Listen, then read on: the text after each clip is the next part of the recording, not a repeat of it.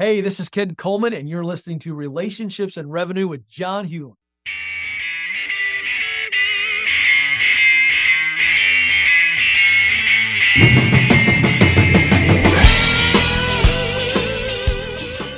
Life is all about relationships, and great leaders heavily invest in those relationships. On the Relationships and Revenue podcast, we talk about how to improve our most significant relationships at home so we can be better in our business relationships. We talk with experts from all over the world representing many disciplines about the best tips and strategies to become amazing people and amazing leaders. Welcome to the show. Welcome back, everyone, to the Relationships and Revenue podcast. This is your host, John Hewlett. As always, thrilled that you've chosen to spend some of your hard-earned time with me today.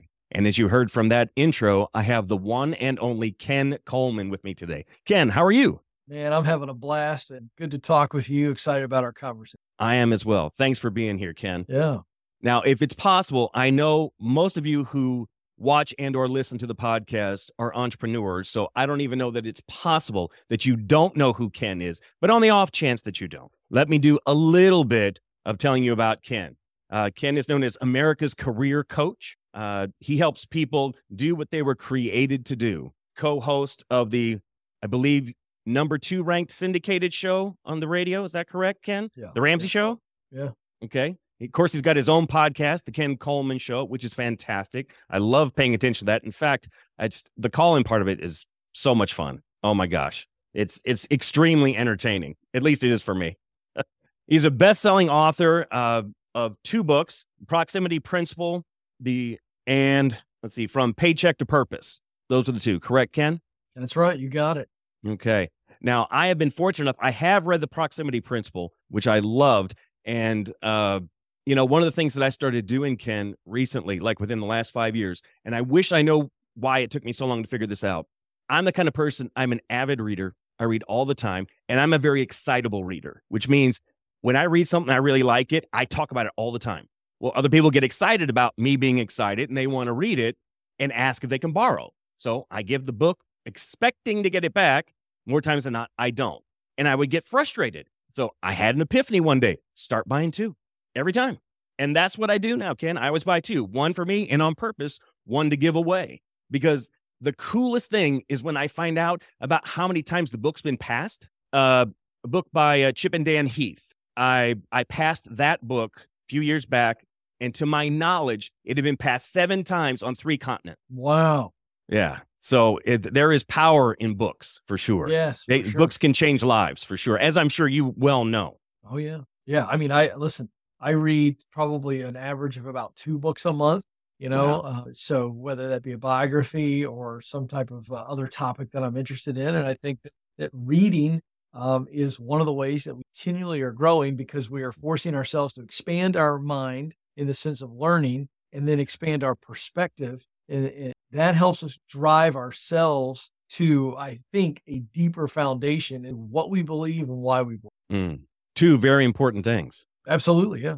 So take us back a little bit, if you would, Ken. Again, share as much as you're comfortable with sharing, but I want to know, how did you get to where you are today? Because you didn't just wake up one day and just become this guy who's doing this nationally syndicated radio show. I mean, you started somewhere. I know you got to start in politics, but it didn't just kind of happen that way. So help us understand more about how you got to where you are today. Wow. I can't really cover all that or we'll put people to sleep because that's a really long story. And I think that's the important point that I want to make is that this did not happen. It happened over a 9-year period from starting out with the restlessness, frustration.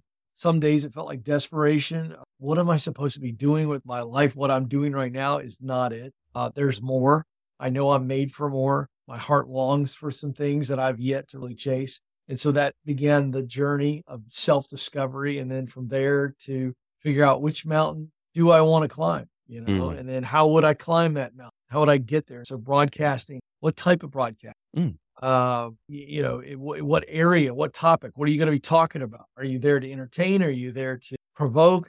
You start to go through all those things in the journey and you are looking essentially for that tuning fork to go off inside your heart. Like, that's it.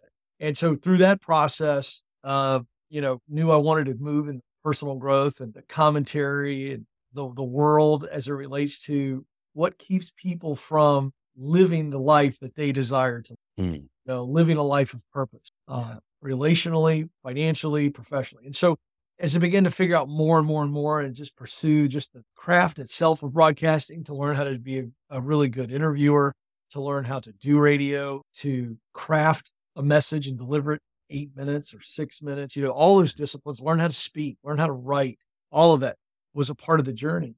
And it was about a 9-year process to step into this role that I would call a dream job. I don't believe there's only one dream job. I mean, there's multiple dream jobs defined by, am I using what I do best to do what I love to produce results that matter to me? Mm. Those are the three elements: talent, what I do best; passion, what I love to do; mission, results that motivate me. And so developed all of that methodology, which is in the book From Paycheck. And a part of the assessment, I created an assessment that measures those three elements. It's not a personality profile. It's StrengthsFinders 2.0 on steroids. Oh, sweet. Because StrengthsFinder only measures strengths.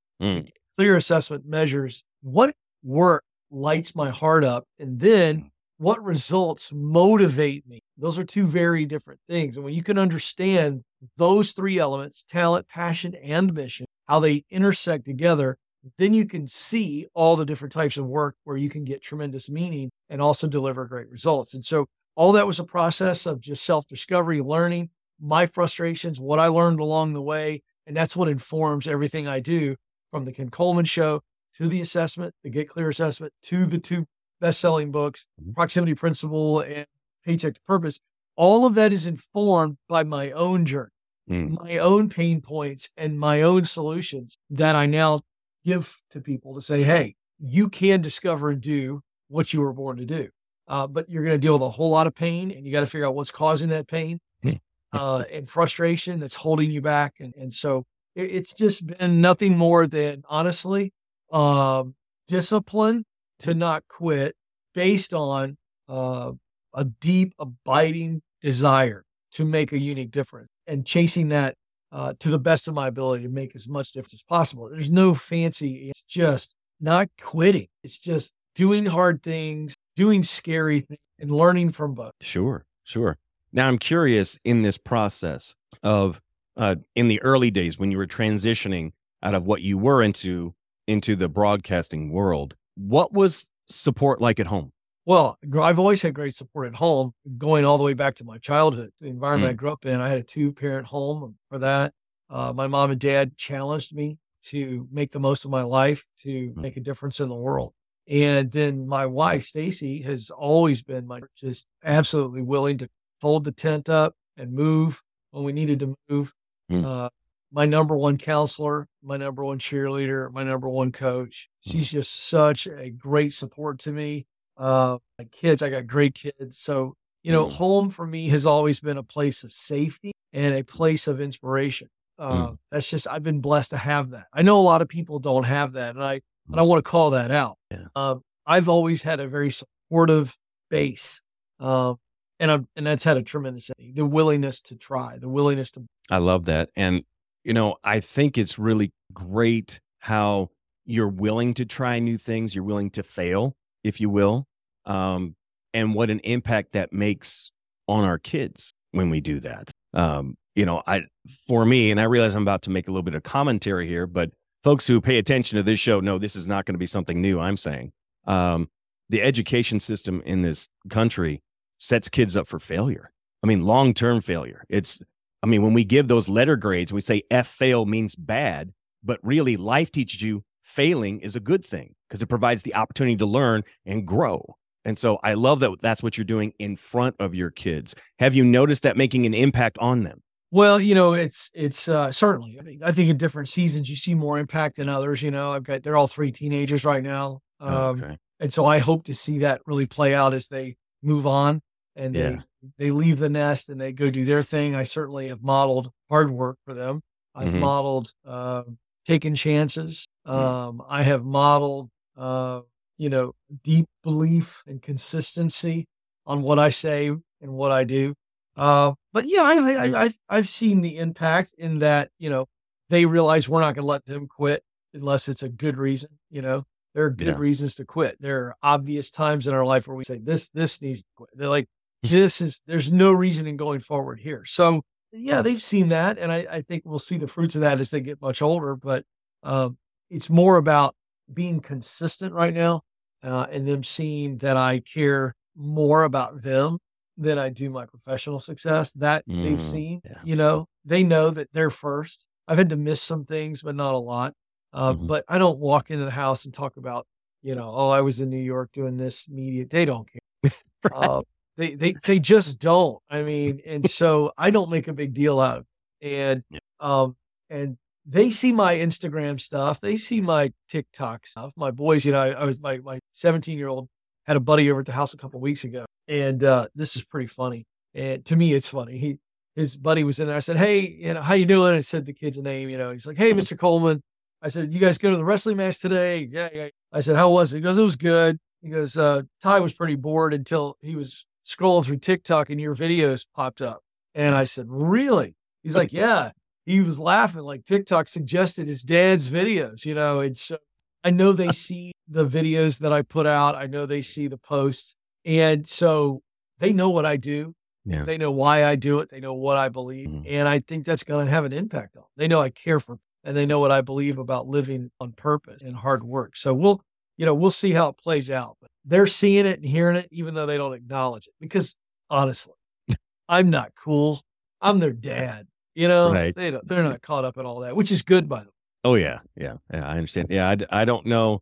I don't know when the age is, but it seems like it's sometime just prior to maybe preteen. You're still kinda cool at that point, but once the preteen stuff hits, you're like, "Okay, no, dad's not cool anymore." Yeah, I think it was about 6th or 7th grade for me. For my Mm. boys, they were like, "Yeah, that's it." Yep. So I flamed out early. It was pretty early, man. Now they don't even want you to be in the same place with, like, the same Oh, yeah. like I told my boys last week, "I'm gonna come watch you coach your flag football games." They're coaching little kids as a part of their Mm, football service community. okay. They were like, "Would you come watch coach?" And I was like, "Because I'm proud of you." And they're like looking at each other like I got horns growing out of my head. That sounds about right. Yeah. Yeah, it's Yeah. very normal, I'm told. Yeah, my oldest is 22 and he's graduating from college this year. And so my mom continues to encourage me. It's like about 25, you're going to get smart again and he's going to start talking to you. So, 100%. There's a great quote on that. Mark Twain said something to the effect, I'm paraphrasing, I may not have this exactly right, but Mark Twain said when the 18-year-old boy left his house, he couldn't believe how stupid his dad was. He returned 40 years later and couldn't believe how much his dad had learned. And I think that's really true. that sounds about right. Yeah. Yeah. So, let's jump into at least the most recent of your books from Paycheck to Purpose. So, I got to ask some of the obvious questions. Why write the book? Meaning, who are you trying to speak to through the book? I'm trying to speak to anybody who is in a place of questioning, what should I do with my life? Okay. A person who is feeling uncertain, a person who is feeling stuck, meaning they kind of know where they want to Mm, go, but they're not quite sure how to get there, or they know how to get there, but they're dealing with fear and doubt. So the book is for somebody who's looking at this world of work, and they're looking at their life, and they're just not where they want to be. There's a gap between where they are and where they want to be. And I'm helping them see that this is not just about work. This is about the contribution that you were born to make. mm, Everybody was put on this planet to make a difference. And this book is for that person who's not sure what the difference is, or they know what it is, they don't know how to get it. yeah.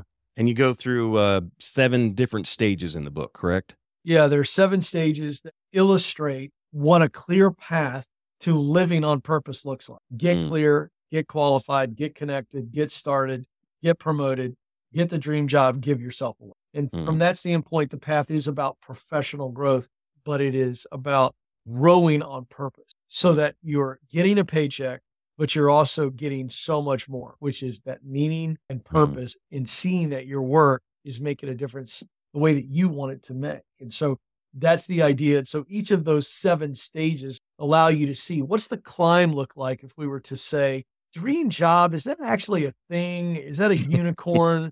because a lot of people feel like a dream job is actually the thing that you can't do. So I'll pick on me. Mm. I'm 5'9" in shoes. I love the game of basketball, but I think we can all say I'm never going to make it to the NBA. And so they look at, well, Ken playing in the NBA is a dream job. No, it's not. Mm. That's a fantasy that has no shot of ever happening. Okay. A dream job is where I feel as though I was meant to do this. Mm. And I described that earlier. A dream job is where I'm spending most of my day using what I do best, my talent, to do what I love, passion, to produce results that matter to me, mission.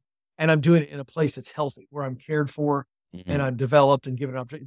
That's all that is. It feels like a dream, right?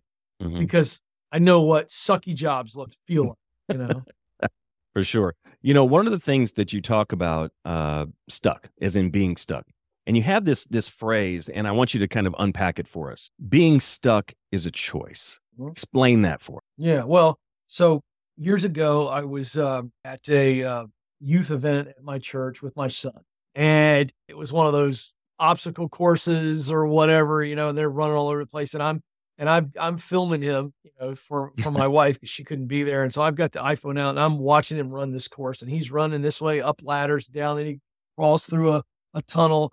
And then they come up to this part where it's a big mud, they've basically just dumped water for 48 hours and it's mud pit. And I see him running across and kids are going down deep in it and they're struggling, and he runs in it and he happened to just hit the softest part of this thing. And I mean, he went down and he's up to his armpit. Wow. And of course, his buddies are looking at him, ha, ha, ha, ha, and they keep running. And I can see him struggling to get out. Mm. And he could not get out. Like he was, he was so deep and he was at an awkward angle and he couldn't get out. And here I'm sitting there. Mm-hmm. And so I looked around, made sure all his buddies were gone because I knew he was already embarrassed. Sure. And I put the phone up and I run over and I reach down with my hand and I say, Ty, I can get you out. Grab my hand. And so he did. And I slowly got him out enough to where he could crawl out. Now, my son was stuck.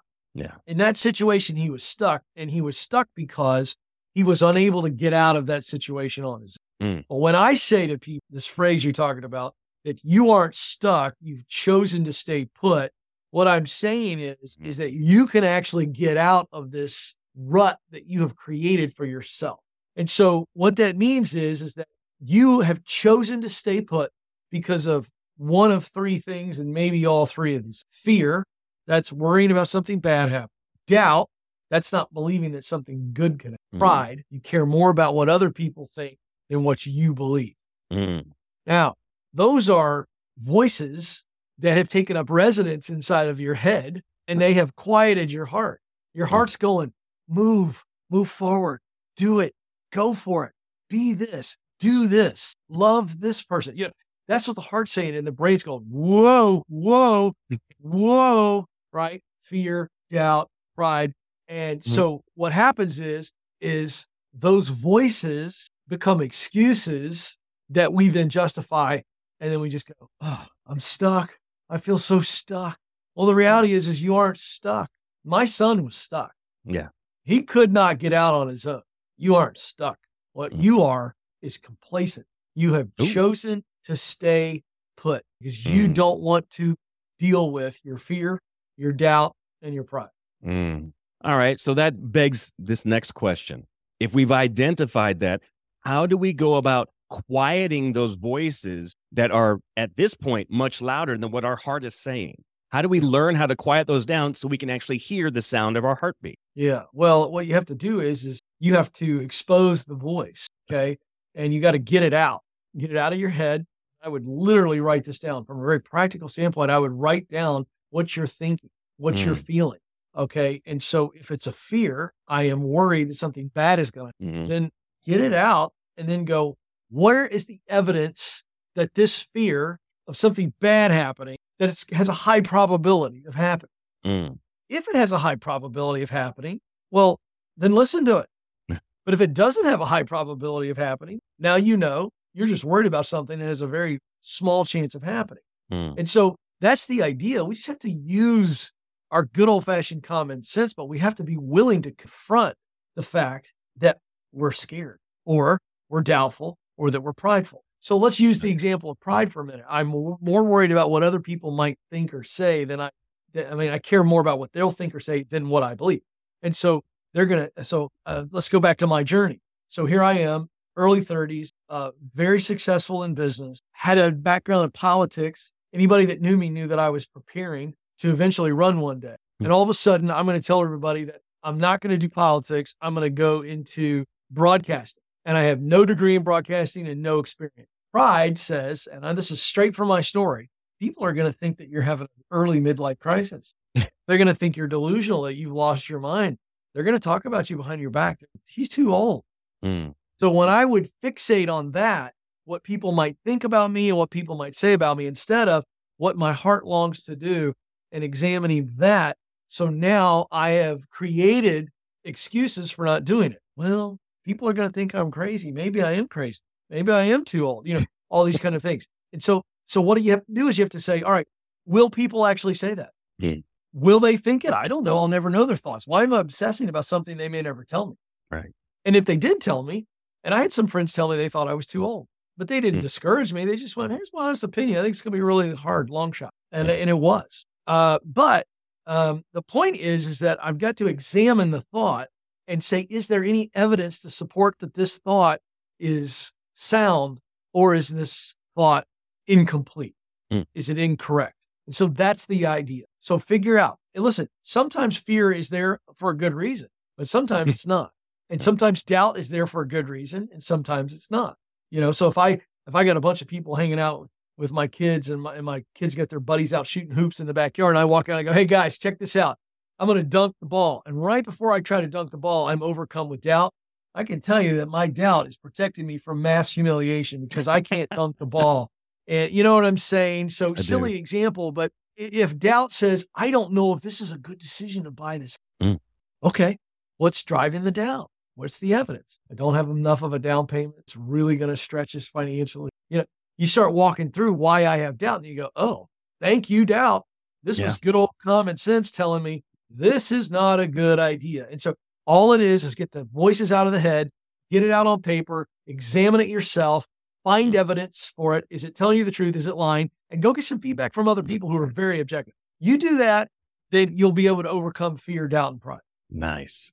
And folks, this is just a reminder. I mean, Ken kind of laid it out for you in very specific examples, but in a much more general way. This is why I talk about journaling all the time. You guys hear me talk about it. It is one of the top habits of the best leaders out there. They journal. We journal. I do it all the time. If for nothing else, it helps keep the voices quiet. Not that I have lots of voices. I'm not saying that, but it keeps them at bay so I can get moving forward with things that I need to do. And it's the same thing you're talking about with fear there, because fear sometimes can talk so loud that no rational thought gets through.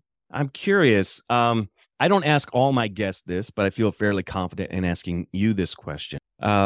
What impact does your faith have on your business? Everything. It's the foundation for everything that I do. So anything that I teach from a methodology standpoint is informed by a philosophy that is based on theology. So I don't make any bones about it. I'm constantly talking on my show that you were created to contribute. Yeah. That implies that there's a creator, and I'm not bashful about that. I wouldn't be where I'm at today without my faith. There have been so many times where I stepped out in faith and God stepped in, because that's kind of what he wants us to do. And so, yeah, it's the foundation for everything that I believe and everything that I say. One of the things that I encounter as a Jesus follower and also a business owner is people asking me, how can you talk about your faith in business? And what I come back with all the time is, how could I not? Because as you said, for me, it's not one of the many boxes that I have in my life. Faith isn't just one more thing. It infiltrates everything. It is who I am, not what I do, if that makes sense. I'm not even sure if I'm saying that in the right way, Sure. but that's what it is for me. And that's how I try to explain it to people who don't have that background. That's why it's confusing to people who aren't. It's not clear to them. Of course, this is a bit of a theological dive. So for those of you who are not used to me talking this way, I apologize, but it's a part of who I am. They can't see it. They can't understand it because the Holy Spirit hasn't allowed them to be able to see it and hear it yet. I say yet because I think it's coming. It's just a matter of time. He's just choosing to use me in this moment and you in this moment to help provide extra, we'll call it water for the soil. Yeah. I mean, look, I don't think I can add much to that. I think it comes down to everybody at some point has got to make their own journey of faith, and they've got to decide, why am I here behind all of it? And I think it takes a greater step of faith to believe that there's not a God than to believe that there is a God. And you just got to get to that journey on your own. That's a process by which you've got to seek it out, and then at some point, any person of faith, a Christian who believes Scripture the way that it's written, believes that every person has to come to that conclusion on their own. They got to choose to believe. This is all about faith. The whole story, everything is about, I'm choosing to believe that this is real, that this is, in fact, absolute. This show is called Relationships and Revenue. So believe it or not, we talk about more than just the money side of things or the business side of things. We talk about relationships because it's my belief that if you want to have the best business possible, it starts at home. And what your relationships are like at home, that bleeds into work. So with that as a backdrop, let me ask you this. What is it that you're doing right now, Ken, to build into, to make better, to improve your relationships at home? And what impact do those relationships have on your business? Well, it's not some big grand strategy. I'm just trying to be the best husband that I can be. And that means paying attention to what's going on with Stacy. Mm-hmm. Where's she winning? Where's she struggling? Everything from the physical to the spiritual to just being a mom and all the stuff she's dealing with as the CEO of our house. Mm-hmm. How am I supporting her? How am I being her helpmate? Mm-hmm. And I think if you're just present and you keep the questions pretty simple there, how are we doing? Mm-hmm.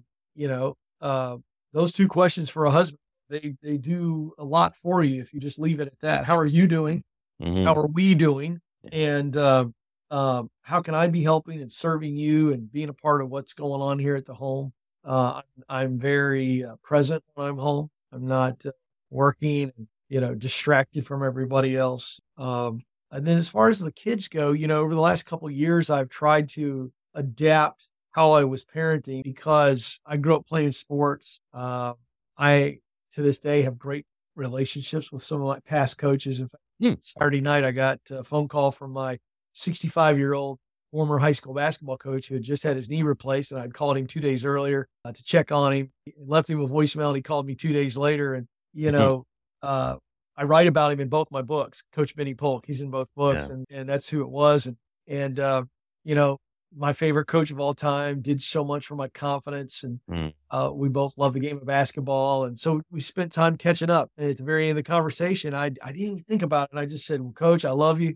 He was like, I love you too, man. And that's how we talked.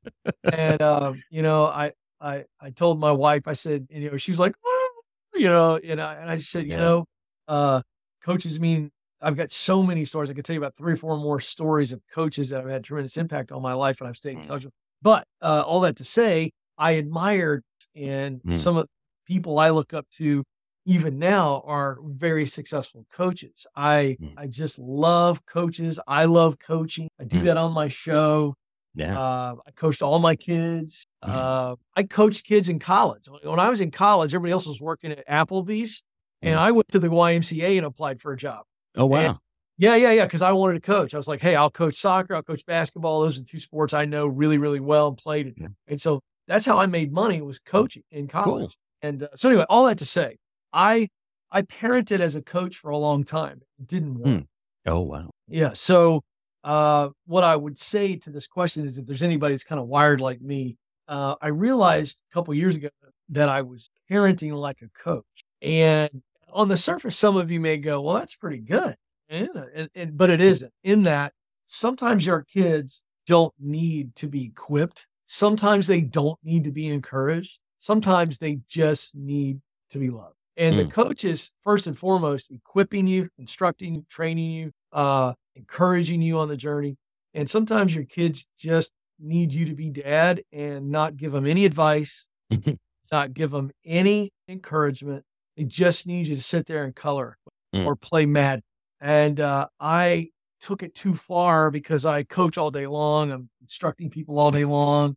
And I got adults who say very nice things to me all day long. Thank you for your advice, Ken. I mean, I do an advice show. Yeah. And so I was doing that with my kids, and it just was too much, too intense. And I was trying to, and I don't mean like like do push-ups. I just mean like leaning in too much and trying to fix and all this.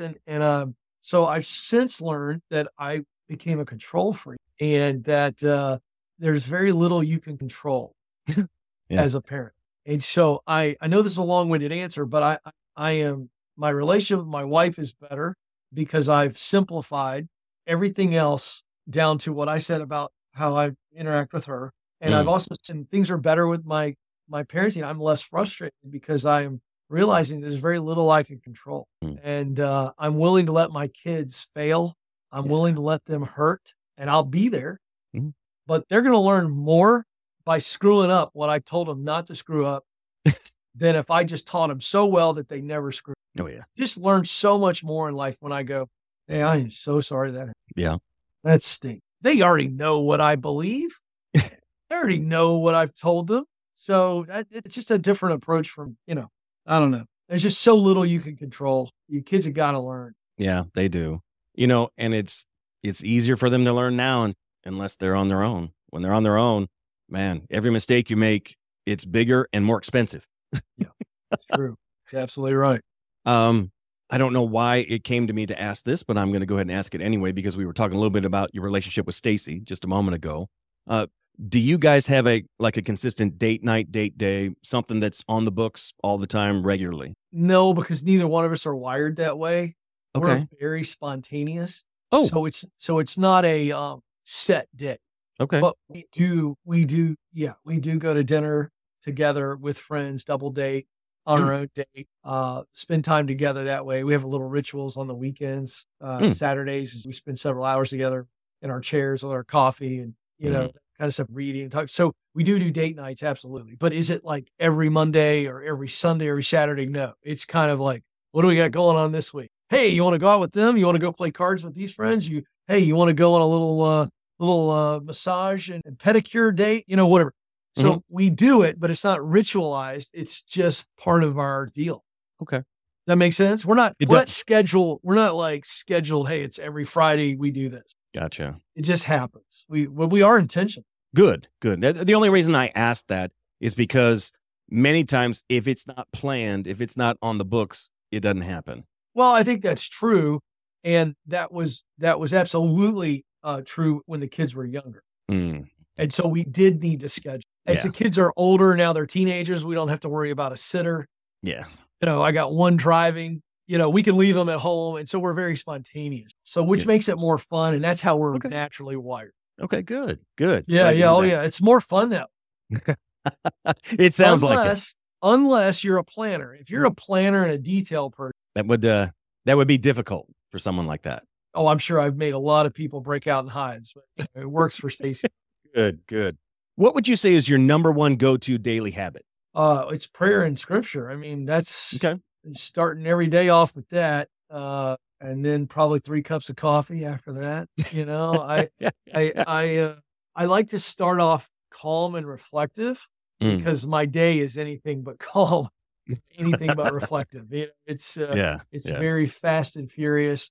So I like quiet because I talk all day long. I've been talking for hours already before I even got on with you. So, the morning times for me are a centering, reflective time, peaceful before I enter the store. Gotcha. I would say those are the guaranteed habits. And I will say this, about 3 to 4 times a week, I'm having a very good quality cigar on my bench because that is a evening time tradition. Oh, okay. And that is also a time of peaceful reflection. I'm thinking about my day. I'm thinking about the next day and I'm just reflecting and relaxing. It's usually by myself. But many times Stacy will come out with me. She likes the way they smell. And, okay. And we get a lot of great talk time. But I enjoy those moments of solitude and silence. Yeah, I could see that. When you think of the word success, what comes to mind? Being the best version of you, uniquely you that you can be. It's just maxing out on your talent, maxing out on your passion, maxing out on your mission, making the most of your environment building on your experience. That's the unique combination. Mm. Everybody in the world has got their own unique combination of those 5 factors. I've been talking about talent, passion, and mission, but experience and environment is a huge part of you. You know, the environment you grew up in, the environment you lived in has shaped you. The experiences you've had along the way have shaped you. And you put all that together and you are really, really unique. And so you're now set up to do something in a way that no one else can do it. And so to me, success is finding that and doing that to the best of your ability. It has nothing to do with money, has nothing to do with power, has nothing to do with fame. It has everything to do with significance. Are you making the significant contribution you were created to make? If you are, that's great. Who is investing in you right now? Dave Ramsey's investing a lot. Yeah. You know, I mean, literally, Yes. my team, you know, anybody that works with me, you know, we work together. So when they do work that has something that's got my content on it or something they're promoting, they're investing in me. You know, I'm looking at a guy right now off camera who's one of my closest friends in the building, and he just happens to be a publicist. Yeah. But every time Kurt books me on anything, okay, whether it be an old school newspaper, I know some of you are going, what's a newspaper? It still exists, to a magazine or an online journal or Fox News or this podcast or this YouTube thing, anytime that he is making an effort to get me on something, he's investing in me. Yeah. He's investing his time and his talent, okay, because he believes that what I'm going to say, and sometimes maybe it's just his hope, that something I'm going to say is going to make an impact. Do you understand what I'm saying? So I'm not trying to be cute with that answer, but anybody that supports me in this work is investing. My wife is investing. Yeah, I mean, because more than anybody else, really. More than anybody else. So you know, if you think about what the word investment, it's that I'm taking some money, right, and I am putting it over here, and I am hoping that that resource of money returns more money back to me. So when anybody puts time and love and talent and effort into something, they are investing in hopes that it returns. And that's why I use the example of Kurt. But you know, those are the people that are investing. You know, I got friends that invest in me, their time and their encouragement. You know, anytime we sit with a friend, I got a bunch of great guys that I hang out with outside the office, and you know, we'll sit around and have cigars and stuff and encourage each other. And I spent last Tuesday night, just a week ago, with some friends and sat around a campfire. It was just he and I, and then his wife joined, and we just encouraged each other. And we were investing time and we were investing encouragement into each other in hopes that it returns. So that's how I'm going to answer that. I love that. Now, I'm going to turn the question a little bit on you this way. How are you investing in you right now? Yeah, well, go back to an earlier answer. My prayer life is probably the strongest it's ever been. Reading scripture. I read other people that I am influenced by. I read biography. I'm always learning. You know, I mean, when I come into the office, you wouldn't believe the amount of articles I read every day just to prepare for my show. So, you know, give a practical example, because I read so much about the world of work and our cultural system that has just made it so awful for so many people. If Kurt says to me after this interview is over, if he says, hey, you're going to be on Fox and Friends tomorrow morning, they want you to do this topic, how do you feel about it? He knows what my answer is. My answer is, yeah, I'm good. I'm ready to go. So every time that I read and prep and I study my content and study the world that I'm working in, I'm investing in me so that if I do get a phone call, and I do these things all the time, that's an investment in me. Now I can go on national media and not be sweating bullets and not be cottonmouthed and nervous, and I can do a good job, which leads to so much more. Sure. You don't write books, you know what I mean, without investing in yourself. These books are products of my investment in myself, which is learning, doing, connecting, reflecting. If you do those 4 things every day, you're going to see a huge return on that investment in yourself. I learn, I do, I connect, and I reflect. So learning is something new every day. I'm learning something, and then I'm going to do something with that. I'm going to do something based on everything else I've been learning. And then I'm always trying to connect with people. I'm trying to connect outside of my world, connecting relationships, new people to meet, talk to. And then I'm always trying to reflect. what worked today, what didn't work today, Mm. and what worked, why did it work, Mm. and what didn't work, why didn't it work? Those 4 things: learn, do, connect, reflect. That's how you invest in. Oh, love that. That sounds like something we need to be quoting. Go for And it. I will. I have no Go for doubt. it. Yeah. Tell me about a time you failed big and what was the end result?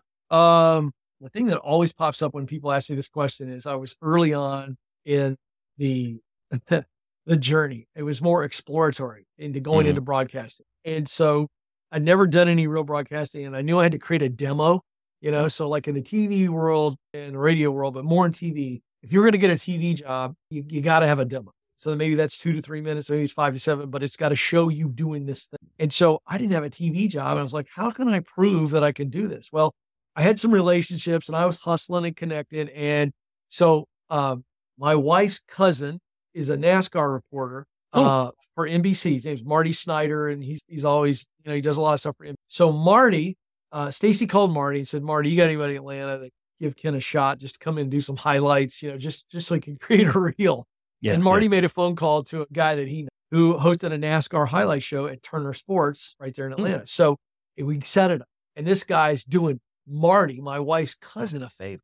Right. And he says, yeah, come on down Sunday after the show. We'll let you do one of my highlight packages and we'll give you the tape. I was like, well, I'd never done highlights. I've watched Sports Center more than a person should probably be allowed to watch up to that point. So I felt relatively confident. And so the day comes, I go down there, I got a suit and tie on, I'm ready to go. And so I get down there and his producer says, yeah, and I'm not going to say this host's name because I just feel so, to this day, so horrible about this. So he says, hey, so-and-so, I'm his producer. Just watch this last segment because this is what you're going to do. We'll just rerun this and we'll give you his notes and you can do it. And I was kind of still over there like, oh, great, fantastic. No clue how hard it is if you've never done it. So I watch him do this and he's seamless. He's talking about this road race and I don't know, Panoka, I don't know where, but it's a road course and he's doing this and Mark makes it around this turn and Jeff Gordon. And I'm going, okay, I watch NASCAR. I got this. This is no problem at all. Well, they get done, puts me in the chair. There's no prep. I thought that they were going to go, let me run this through for you a couple times. Let me show you how to do it. I'm thinking it's a connection over here. They're going to take good care of me and set me up. No, it was just, hey man, yeah. So you saw that last segment? Yeah, we're going to let you do that. So these guys are going to take care of me. The guy just walks off the set. Now we got a professional Turner Sports crew all sitting there and they're done. They're ready to go. Right. Here's Johnny Rocket. No experience at all. They sit me in the chair. They put one of these things in my ear. I never had one of those. The producer says, can you hear me, Ken? And I'm like, yeah. Things started moving like this. Before I know it, they go, okay, so here we go. And what you got is you got your script on the prompter. Do you see that? Do you want to run through that? Because we can run through that real quick. I'm terrified. So you know what I say? No. So then I look down and I've got the notes on paper and they're talking fast. Okay, Ken, here we go in 5, 4, 3, 2, 1, go. And all of a sudden I hear the noise in my ear and I'm supposed to say what's on the prompter and I'm already 3 seconds behind. Oh no. Yeah. And the prompter's moving. I'd never worked with a prompter before. I could read quickly, but it just started happening fast. And what I was doing was I was looking at the monitor that showed the highlight, but I'm supposed to be just reading the prompter. If you read the prompter, it makes it look like you're looking at the highlight. But I've been watching SportsCenter my whole life. And so I'm just thinking, these guys are like, so I'm over there going, oh yeah, that's, and dude, it was a disaster. Oh, wow. And I got so nervous, barely opened my lips. I had no liquid in my mouth. And I get done with this thing and I look at these guys and I'm like, making excuses. Guys, I'm sorry. I've never done this before. And the guy goes, hey, no problem. No problem. All you need to do is just read the prompter. You just follow the prompter, try to keep your eyes off the thing. We got the pacing down. He's on it. And I didn't hear a word he said because I'm just so humiliated. And I ended up getting through it and doing a better job, but it was still bad. And I never could quite get comfortable because I was so humiliated the first effort and everybody looking at me and these people want to go home. And so I just shut it down after a mediocre at best take. And that day I learned a valuable lesson. It's okay to ask questions, whether they want to answer them or not. You got to ask questions. You got to do run throughs. You got to do rehearsals. You got to prepare. You don't just come in and just shoot from the hip. And I learned a valuable lesson. It was a lot harder than I thought. And I also needed to say, no, I'm not ready. You explain this to me, 3 or 4 questions would have established, you know what? if you just read and follow the prompter, you're going to be gold. And had I done that, I would have been fine, but I didn't. And so, that was a pretty humiliating situation. I wanted to crawl under the desk and never leave. I could imagine. Yeah. I write about that in much more detail in the book, an excruciatingly detailed story of great humor now. I can now look back and bear. Well, good. I'm glad you at least can laugh a little bit at what happened before. Well, listen, I don't mind laughing at myself, but I still think back on how painful it was and how rookie I was, and I just didn't handle the situation well. I just allowed my ego to get in the way, and I didn't, handle it the way. Oh man, we've all been there. Oh, Seriously. heaven's sakes! Oh my gosh, sometimes multiple times. Yep. So, what would you say are the best and worst parts of your job? Oh, well, best parts of the job are the performance nature, where I'm under pressure. I love performing under pressure. I think any performer would tell you that. It's hard to beat that chemical of I'm live, no safety net, answering questions from people. You don't know what's coming at you. Pressure is just really, really exciting. I live for it, and I perform best when I'm under pressure. And that's a fun part, but the most fun is just doing work that encourages people. Yeah. It's hard to top the reward of doing work that is helping people. Oh yeah. And what would you say is probably the most challenging part of what you do? Oh yeah, you asked me the worst part of the job. Worst part of the job are meetings. I hate meetings. If I could eliminate two things, the world would be a better place. I would eliminate meetings, formal meetings where we all sit around, and I would eliminate email. And I think both of those two things would make us better communicators and better collaborators. Oh goodness. So I hate meetings and email. Oh yeah. Yeah, I could totally see that. We're getting close to wrap up time here. But before we do that, do you have anything coming up that you are super excited about, that you're pumped about, that you want to promote? Because this is your time, brother. Where are you located? Where's your podcast? Kansas City. You're in Kansas City? I am, man. Look I just set you up so big. Well, I don't know how many listeners you have in Kansas City, but we have an event coming up April the 20th. And I can't remember the venue. It's where the NFL draft is. No, it's probably Union Station. Union Station. Super cool theater there. And we're going to be talking about the gap between where you are and where you want to be. Financial life, professional life, personal life. And I'm going to be teaching on the formula of how do you get confident to do the thing that you want to do. And the event is called Breakthrough. It's April the 20th. That's coming up. And nice. Kurt maybe we'll do something with Kurt where we can give your listeners a special podcast discount. We'll give them a discount if they want to come. Same thing, man. If you want to be there, are you planning to be there? You gotta come. I will figure out a way to do that. Do it. We'll give you a discount. We'll give you a friendly discount there for that. And if your audience wants that, give a special code. And I would also say I'm super excited about the Get Clear assessment. By the way, anybody that comes to the event, they're going to have an opportunity to get that as well. And all the details, kencoleman.com. If you want to get the ticket, kencoleman.com/events, or if you want to do a special code or whatever, we'll figure that out. We will definitely figure that out for sure. And so, Ken, at the end here, what I do typically with my guests is I do something called a Final Four. It's 4 quick questions. You just tell me the first thing pops in your head. Okay. Number one, and I ask all my guests this, but you kind of alluded to this earlier already. Why did God create Ken? To communicate and equip people to think, feel differently than what the world is telling them to think and to be uniquely who God created them. Love that. Question 2. What are you doing, reading, or listening to right now that's helping you grow? I am reading a biography right now on Samuel Adams, and he was a real rabble-rouser in the Revolution, and I'm reading about him because he was fearless. He was fearless and bold, and so that's teaching me a lot about boldness, proclaiming truth. And I'm reading through the book of Proverbs every day to kind of reconnect, go deeper in a study I'm doing on the book. So those are 2 things that I'm reading. Listening right now, I'm not listening to anything new. I don't have a lot of margin right now. Okay.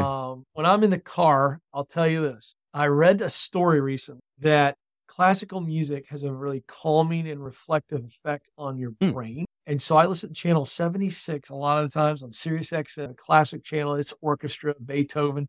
And I can't tell you how awesome that is to listen to that in the car, coming to work sometimes and going home. Tonight on the way home, I'll be jamming to some Bach and Beethoven. Okay. True story. It's absolutely true. It's very calming. Okay. Good to know. Allows me to reflect on the way home. So when I get into the house, I'm chill, processed a lot of thoughts. Nice. And I don't know if it's working, but I believe in it. Okay, good. What do you do for fun? I play golf. Mhm. I play poker with my buddies. Mm. I go to great dinners with my wife and our couple friends. And we try to travel and do a lot of fun things locally as well. And then we try to take some fun trips every year, multiple trips to kind of get new experiences. Nice, nice. What are you most grateful for? I have to start with salvation, and I have to say my wife and my kids. I celebrate 25 years of marriage. I'm really Congrats grateful for that. Thank you. My kids are healthy and not rebels, and so I'm grateful for that. And then, I'm really grateful to get to do work that I absolutely was put on this planet. I'm very grateful. Last question. What is the number one book that you recommend to people when they ask you a book other than your own books? Well, I never recommend my own books because that's just such a pinheaded thing to do. Well, we both know plenty of people who do. So that's a really hard question to answer. I'm not trying to dodge it. Okay. It depends on where they're at in their life. You understand Okay. what I'm saying? Like, I don't have like one go-to book, because if somebody says, hey, what is there a book I'd recommend? You know what I always say back to them? What's that? What's a big need? What's an area of your life where you're looking Okay. for some growth? And then I can recommend. All right. Well, let me be more specific in my question then. Great. Rather than book in general, because we talk a lot about leadership on this podcast.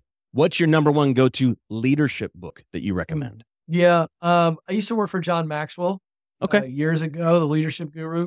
Yeah. And I think if I was going to recommend one leadership book, probably be Developing the Leader Within You. He wrote it a long time ago. He talks about the 5 levels of leadership. And I think that the construct that he reveals in that book, the 5 levels, that's about as fundamental of a kind of view of leadership that I think I would recommend, because I think it's a starter. I don't think it's the best leadership book ever written. I don't know that there is, and classify that, but I would say that book gives such a framework for what leadership really is. And it's a fabulous book. I mean, John's written so many great books on leadership, but I think that's probably, if I had to rank one of them, that's it. Gotcha. Okay. Well, listen, Ken, I want you to know how much I really appreciate your time today, your candor, your willingness to be transparent with us, to be vulnerable with certain parts of our lives that sometimes we'd rather not expose. So thank you for doing that, and for being willing to invest in me, but more specifically, the audience here, because we're better because we spent time with you today. Thank you, boss. I appreciate that. Thank you, John, so very much, man. You're doing good work. Keep it up. I appreciate that.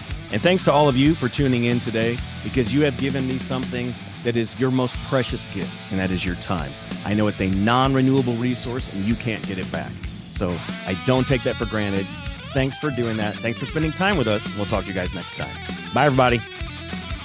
Thanks for listening to Relationships and Revenue. I'd love to get your thoughts on the show.